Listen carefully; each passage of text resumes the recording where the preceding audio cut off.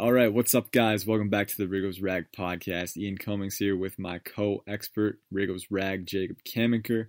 Last week, we recorded a couple draft breakdown podcasts. We were hitting the first rounder and the third rounder first, Chase Young and Antonio Gibson. You want to look back at those, you can go on the site. They're up there. Today, we're looking at the Redskins' fourth rounders from the 2020 NFL Draft, looking at offensive tackle Saahdiq Charles and wide receiver Antonio Gandy Golden. It's going to be exciting stuff here. But before we get into that, Jacob, how you doing? I'm doing good, hanging in there. It's starting to get warmer out, which is both great and terrible because I do not do well in the heat. But yeah, it just means football season's around the corner, right? Around the corner, I won't go there yet. We got a long ways to go, but it feels like it should be, man. When it's gone, you can't wait for it to get back. Now, we're going to talk about it here in a minute, but first, a word from our sponsors. And word from our sponsors is over. All right, back to it. Like I said before, Ian Cummings and Jacob Camenker here with the Riggo's Rag podcast. We mentioned we're talking about Saahdiq Charles and Antonio Gandy Golden. This podcast, though, is devoted to the first fourth rounder, LSU offensive tackle Saahdiq Charles, like we said. It was interesting. They selected him right after they traded away Trent Williams to the San Francisco 49ers, so that all kind of came together. Jacob, just first impressions about Charles. What were you thinking when we picked him, and what are you thinking now about that selection? Well, the first thing I was thinking was, wow, this is a weird pick in the fourth round because I mocked him to the Redskins in the third round and you mocked him to the Redskins in the fifth round. So we split the difference dead even on this, which is rather impressive that we both were right and wrong at the same time. I know. Right? So, yeah. Together we were right, both of us combined. The average of our opinions was correct. There you go. Props to us, I guess. But that little anecdote aside, I like the pick of Charles a lot. I think he has a lot of upside at left tackle. I think if not for some character concerns that were outlined in the pre-draft process, that he served like a 6-game suspension last year for an undisclosed issue with the team, I think he probably would have been a day 2 pick even in a strong tackle class. I mean, you look at him play on tape and he's loose, he's agile, he's athletic. He has really good technique. He's not always perfect with his hands, but he reacts very well to pass rushers coming his way. So I thought that, getting Charles at that point in the fourth round with the second pick, and really immediately after announcing that Trent Williams was officially gone, they got another guy who could at least factor into the left tackle battle. I think it was a pretty good move. I just think that he has a lot of tools that could make him a solid tackle. And I think overall, so long as he stays out of trouble, he has kind of a high floor because even if he doesn't succeed at tackle, he has a great skill set to kick inside to guard if necessary. So I'll be interested to see how they cross-train him this offseason, but it seems like they've gotten a solid contributor on the offensive line at the very least. Yeah, for sure. And I think, a lot of stuff came out after the draft about how the Redskins studied him exactly in terms of his character concerns, because you did mention it was a big deal in his final season that he missed 6 games.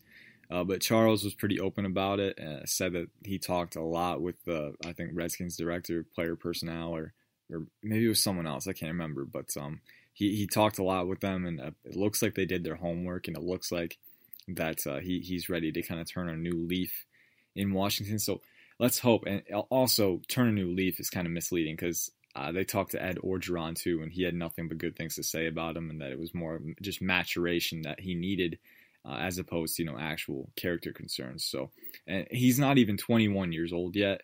So, he's always going to be growing and learning, and hopefully the transition to the NFL with the coaches that we have in place will be able to kind of expedite that and help him kind of move along there. So, but mentally, it looks like they did their homework on him. They're willing to kind of lead him along, and physically, like you said, you look at the tape, he's very agile, like you said, athletic. I think he's 6'4", 320 around there, but he moves really well for a tackle. Like, he's out of his stance just like that, like the snap of a finger. There was one play that I watched. It was a clip on Twitter where he was kicking out to block for a screen, and he ran out. I thought he was a tight end. I swear, he was that fast. I'd double check the number. I'm like, wait, 77. He's not a tight end, but he's like running out there just in a flash. He's in his spot. He got there too soon actually, and had to cut back and didn't have as good of an angle because of that. But it just goes to show you the traits are there in spades. Like, this guy moves extremely well, very light on his feet, really explosive out of his stance, but at the same time, he's got grip strength for days. If he gets his hands on you, it's tough for you to get around him. And then, he's pretty powerful. And like you said, he has a good feel for technique and leverage and stuff like that. So a high floor, but also a pretty high ceiling as well. Yeah, and I think you hit on it with his hands and hand strength. When he does get his hands in the right spot, he really is able to stalemate his opponents. And that's notable because one of the weaknesses for him coming into the NFL, in terms of his on-field ability, is strength. He's going to have to bulk up a little bit. During his time at LSU, his playing weight was only about 295 pounds, or at least that's how he was listed. So he did an awesome job of bulking up before the draft to get up to 320 at the combine. Yeah. But if you go back and watch him on tape, even when he's stalemating some guys because of that great grip strength, you can see him getting driven back a little bit. The technique really helps him make up for it, but against the bigger, stronger, faster guys at the NFL level, he's going to have to hold his own a little bit more with strength to avoid being pushed back into the pocket. So I think that's the big area he'll have to concern himself with on the field, being sure he's strong enough, and just using that technique to his advantage because, he can get to the right spot, but he's got to be able to sustain those blocks. I think he'll be able to do it for sure. And the good news is he has great experience blocking for franchise quarterback in Joe Burrow at LSU.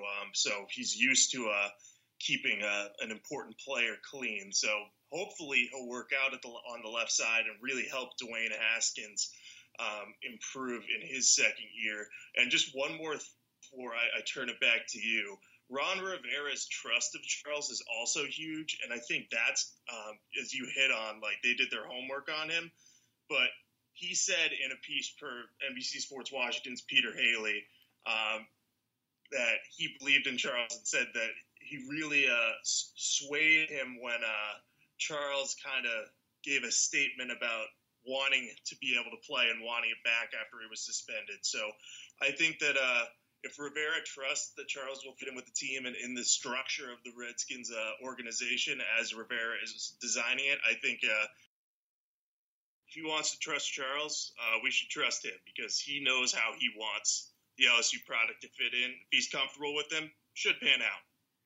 Yeah, definitely. And I think I saw another quote where Charles was saying that because of all this uncertainty surrounding his selection, like people weren't quite sure if he should have been the right guy, but he said that they did their homework and they believed in me, and in turn, he wants to prove that he was the right choice. And so I think there's motivation on both sides, with Charles trying to kind of take advantage of this opportunity, and then with Rivera trying to get the most out of a talented player who could have a big future for the franchise. And like you said, he's got a big job protecting Dwayne Haskins.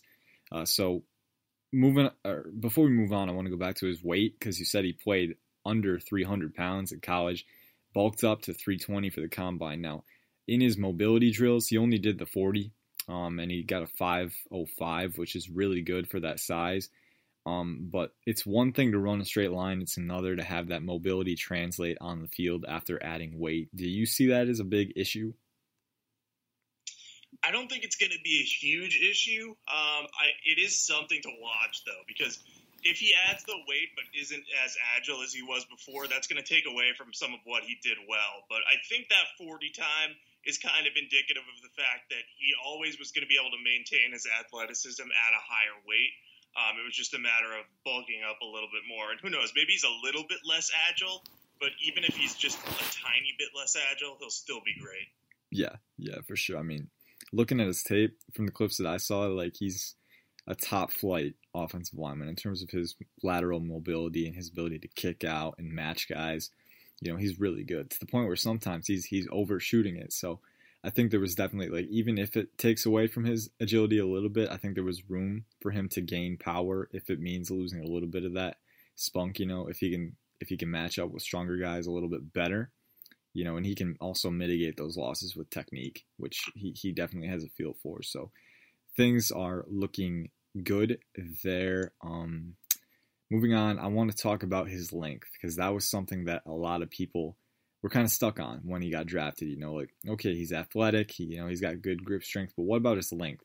Because his length came in, not many tackles in this class had lesser length than him. He's got 33-inch arms. I can't remember what his wingspan is, but guys like, I think Wirfs and Wills both had over 34-inch. Andrew Thomas had over 35-inch arms. So Charles's length and wingspan isn't quite as big as other tackles in the class. It is bigger than Calvin Throckmorton. That's the only one I can remember. I don't think he was better than many people in that regard. Now, tackles don't need length to stay at that position. Like, it helps, but if they compensate in other areas, which it looks like Charles can, it's not a huge deal. How big of a sticking point is the length for you? It's not really that big of an issue. I know it's ideal for tackles to have longer arms, and Charles is measuring in a little bit shorter. But at the end of the day, it's just all about how he can fare on the outside. And if the length isn't an issue because he's very athletic and agile, as we've talked about, I think he'll be able to keep players in front of him. And, length can help you do that too. It can help you if you're a step slow or a half step slow, recover a little bit better. But I'm not sure Saahdiq Charles necessarily needs that to be a successful tackle at the next level. And if the length does become a massive concern with him, that's why he would move inside to guard, because of the shorter arms. And, as is always the case, like, he has a high ceiling at tackle. But if you look at him and look at his measurements, like, he could be an elite guard if he needs to move inside. So you kind of deal with that anytime you see someone with shorter arms and great athleticism on the offensive line. But I think they have no choice but to try him at tackle first, because his upside there is immense, and the team, frankly, doesn't have a lot of inspiring tackle options on it right now. Yeah, that segues perfectly into what I was going to talk about next. You mentioned cross-training him earlier. I mean, I don't know about you. I would just play him 100% of the time at guard, or not guard, at tackle in training camp. Just put him right there and see if he's good. Get him the reps he needs to kind of improve there. I don't know. We talked about Antonio Gibson. It was a really big sticking point for Antonio Gibson. Is like, where would you play him? Wide receiver, running back. You and I were like almost opposites there, but I don't know. Would you play him a whole lot at guard in training camp? Kind of move him occasionally to just kind of see how he fits there? Or would you just stick him at tackle and just kind of let him do his thing there? I'd probably have him do almost all of his work at tackle. But what I might do is, because I imagine he's going to be competing with Cornelius Lucas for the starting left tackle job, but Charles will start on the second string, would be my guess at least. What I would do occasionally is just mix up the guard rotation a little bit. So, maybe you get a Lucas-West Schweitzer pairing to start off the day.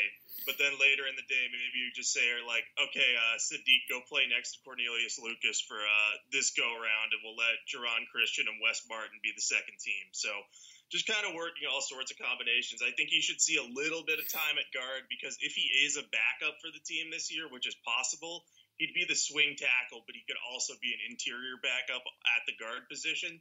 So I always think the more you can cross-train on the offensive line, the better, so long as the player has the ability to play at all positions. I think he needs the most work at tackle, but, if he's getting like a handful of snaps at guard each practice, I don't think that's going to be a bad thing, and possibly could be a good thing if he ends up being the top backup and becomes a super sub this year. Yeah, for sure. And I think there are some things on the interior that might translate out to tackle. Like, I mean, if you play at guard, maybe there's some work you can do with angles that might help you once you move back out to tackle. Just a lot of little things too. Like, maybe if he's playing at guard for a little bit, he can kind of learn how to help out the left tackle and how the left tackle can help out the guard. And then when he gets back, he's like, well, I can do this to help my buddy out, so that maybe it's a more manageable situation. Just stuff like that to apply context to the position that you're at. That could be helpful, but yeah, I think we're in agreement there that the majority of his work should be at left tackle, considering he's got the upside there. You can make the argument that with his arm length, if it becomes an issue, then you can consider moving him. But we saw his tape at LSU. It wasn't always perfect, but the upside is clearly there. The athleticism, the grip strength, the technique, the kind of the feel for the position. I think everything is there in terms of the foundational aspect that needs to be there for him to flourish at the next level, as long as you give him the reps and let him kind of grow into that role. So I think that's smart. But looking at a year one outlook, because everyone's kind of wondering what the Redskins are going to look like this year. I mean, some people kind of want to jump the gun and be like, oh yeah, they're going to fight for the playoffs. I'm not there yet. But I think there's some players who are particularly important, not just for the performance this year, but for the future of the franchise. And I think Charles is one of those guys if they kind of invest in him. What do you think the outlook is for him this year? And what might the outlook be for the years to come after that? A lot of it depends on context, Can they develop him the right way? Does he do his job and protect Dwayne Haskins, or does he kind of have a few hiccups, and do they lose confidence in him and potentially draft a tackle next year? I don't know. Do you see him kind of running away with that job and giving the coaches enough confidence to move forward with him?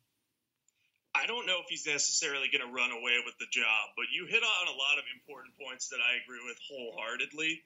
And one of the biggest ones is how important Charles will be to the 2020 Redskins, because as you look at it, they don't have an answer at left tackle, and only a couple of their options could hypothetically step up and do it. But I have little faith that Jerron Christian can do much there. Cornelius Lucas is a great swing tackle, but I don't know if I trust that he's going to be a solid starter on the left side this year.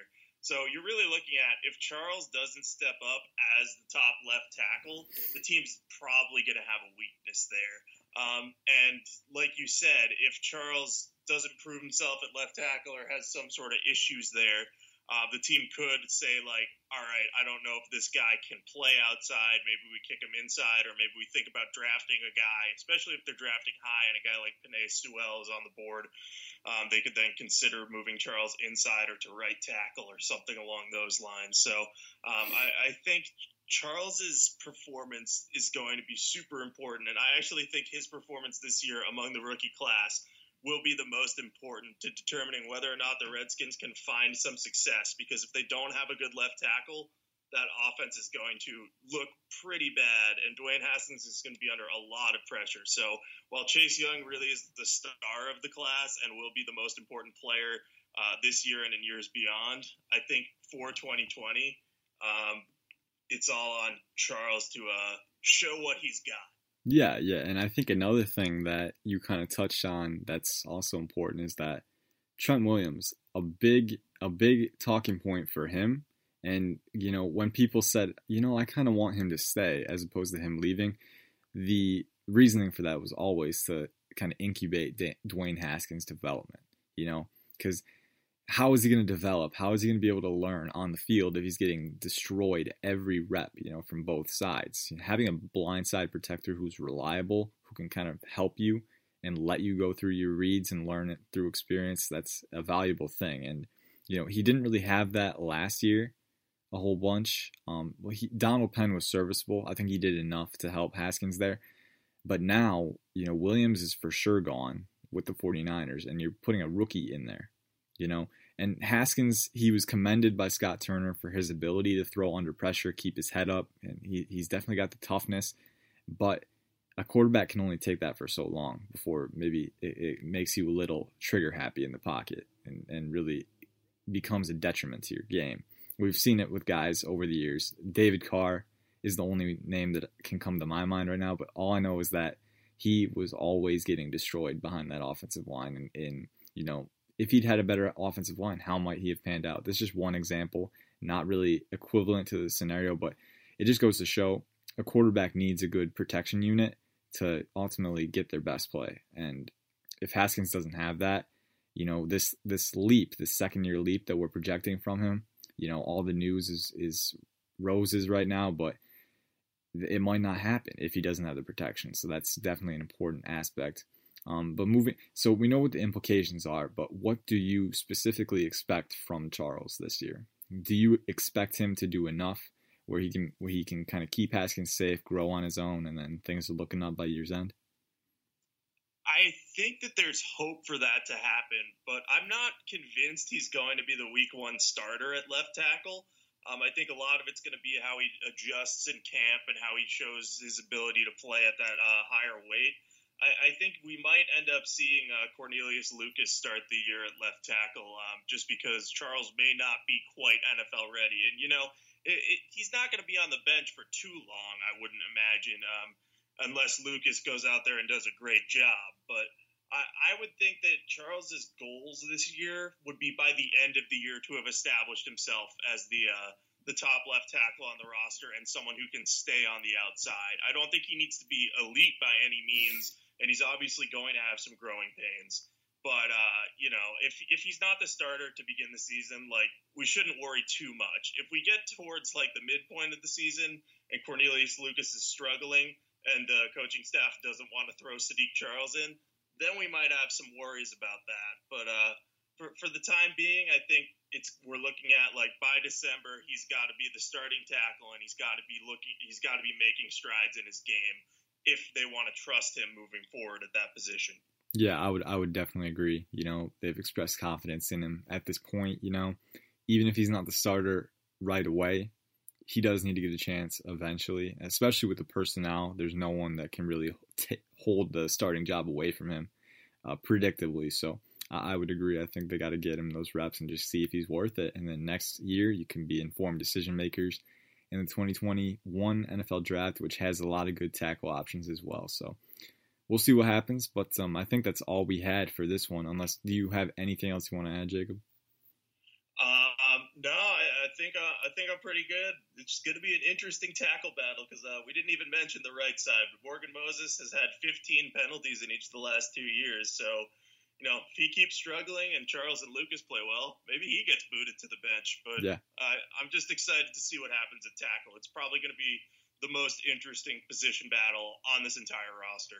Yeah, I would agree with that. It's definitely one of the more intriguing ones because a lot of outcomes could potentially happen. So we will see what happens. It's so weird doing these breakdown podcasts because with every other podcast, we have a 30-minute limit. So I'm always looking at us at the red line going over 30 minutes in Audacity and all right, I got to cut stuff out. And now it's 22:40. I'm just trying to fill it with the sentence right now. So it's insane. We've got a lot of time, but that's it for now. We're done talking. We've said all we can say. Now all that's left for us to do is just watch Charles play and kind of see if he's worth it, and then we can kind of reevaluate and come back. But a lot of excitement, a lot of upside with Charles, but also he is going to have to live up to that and make the most out of a big position battle and an important one. And he'll have a lot on his shoulders if he does take that starting job in terms of protecting Dwayne Haskins. So we'll see if he's up for the challenge. But for now, we're going to move on. Our next podcast will be on 4th-round receiver Antonio Gandy Golden. Stay tuned for that. But until then, peace out. Have a good night.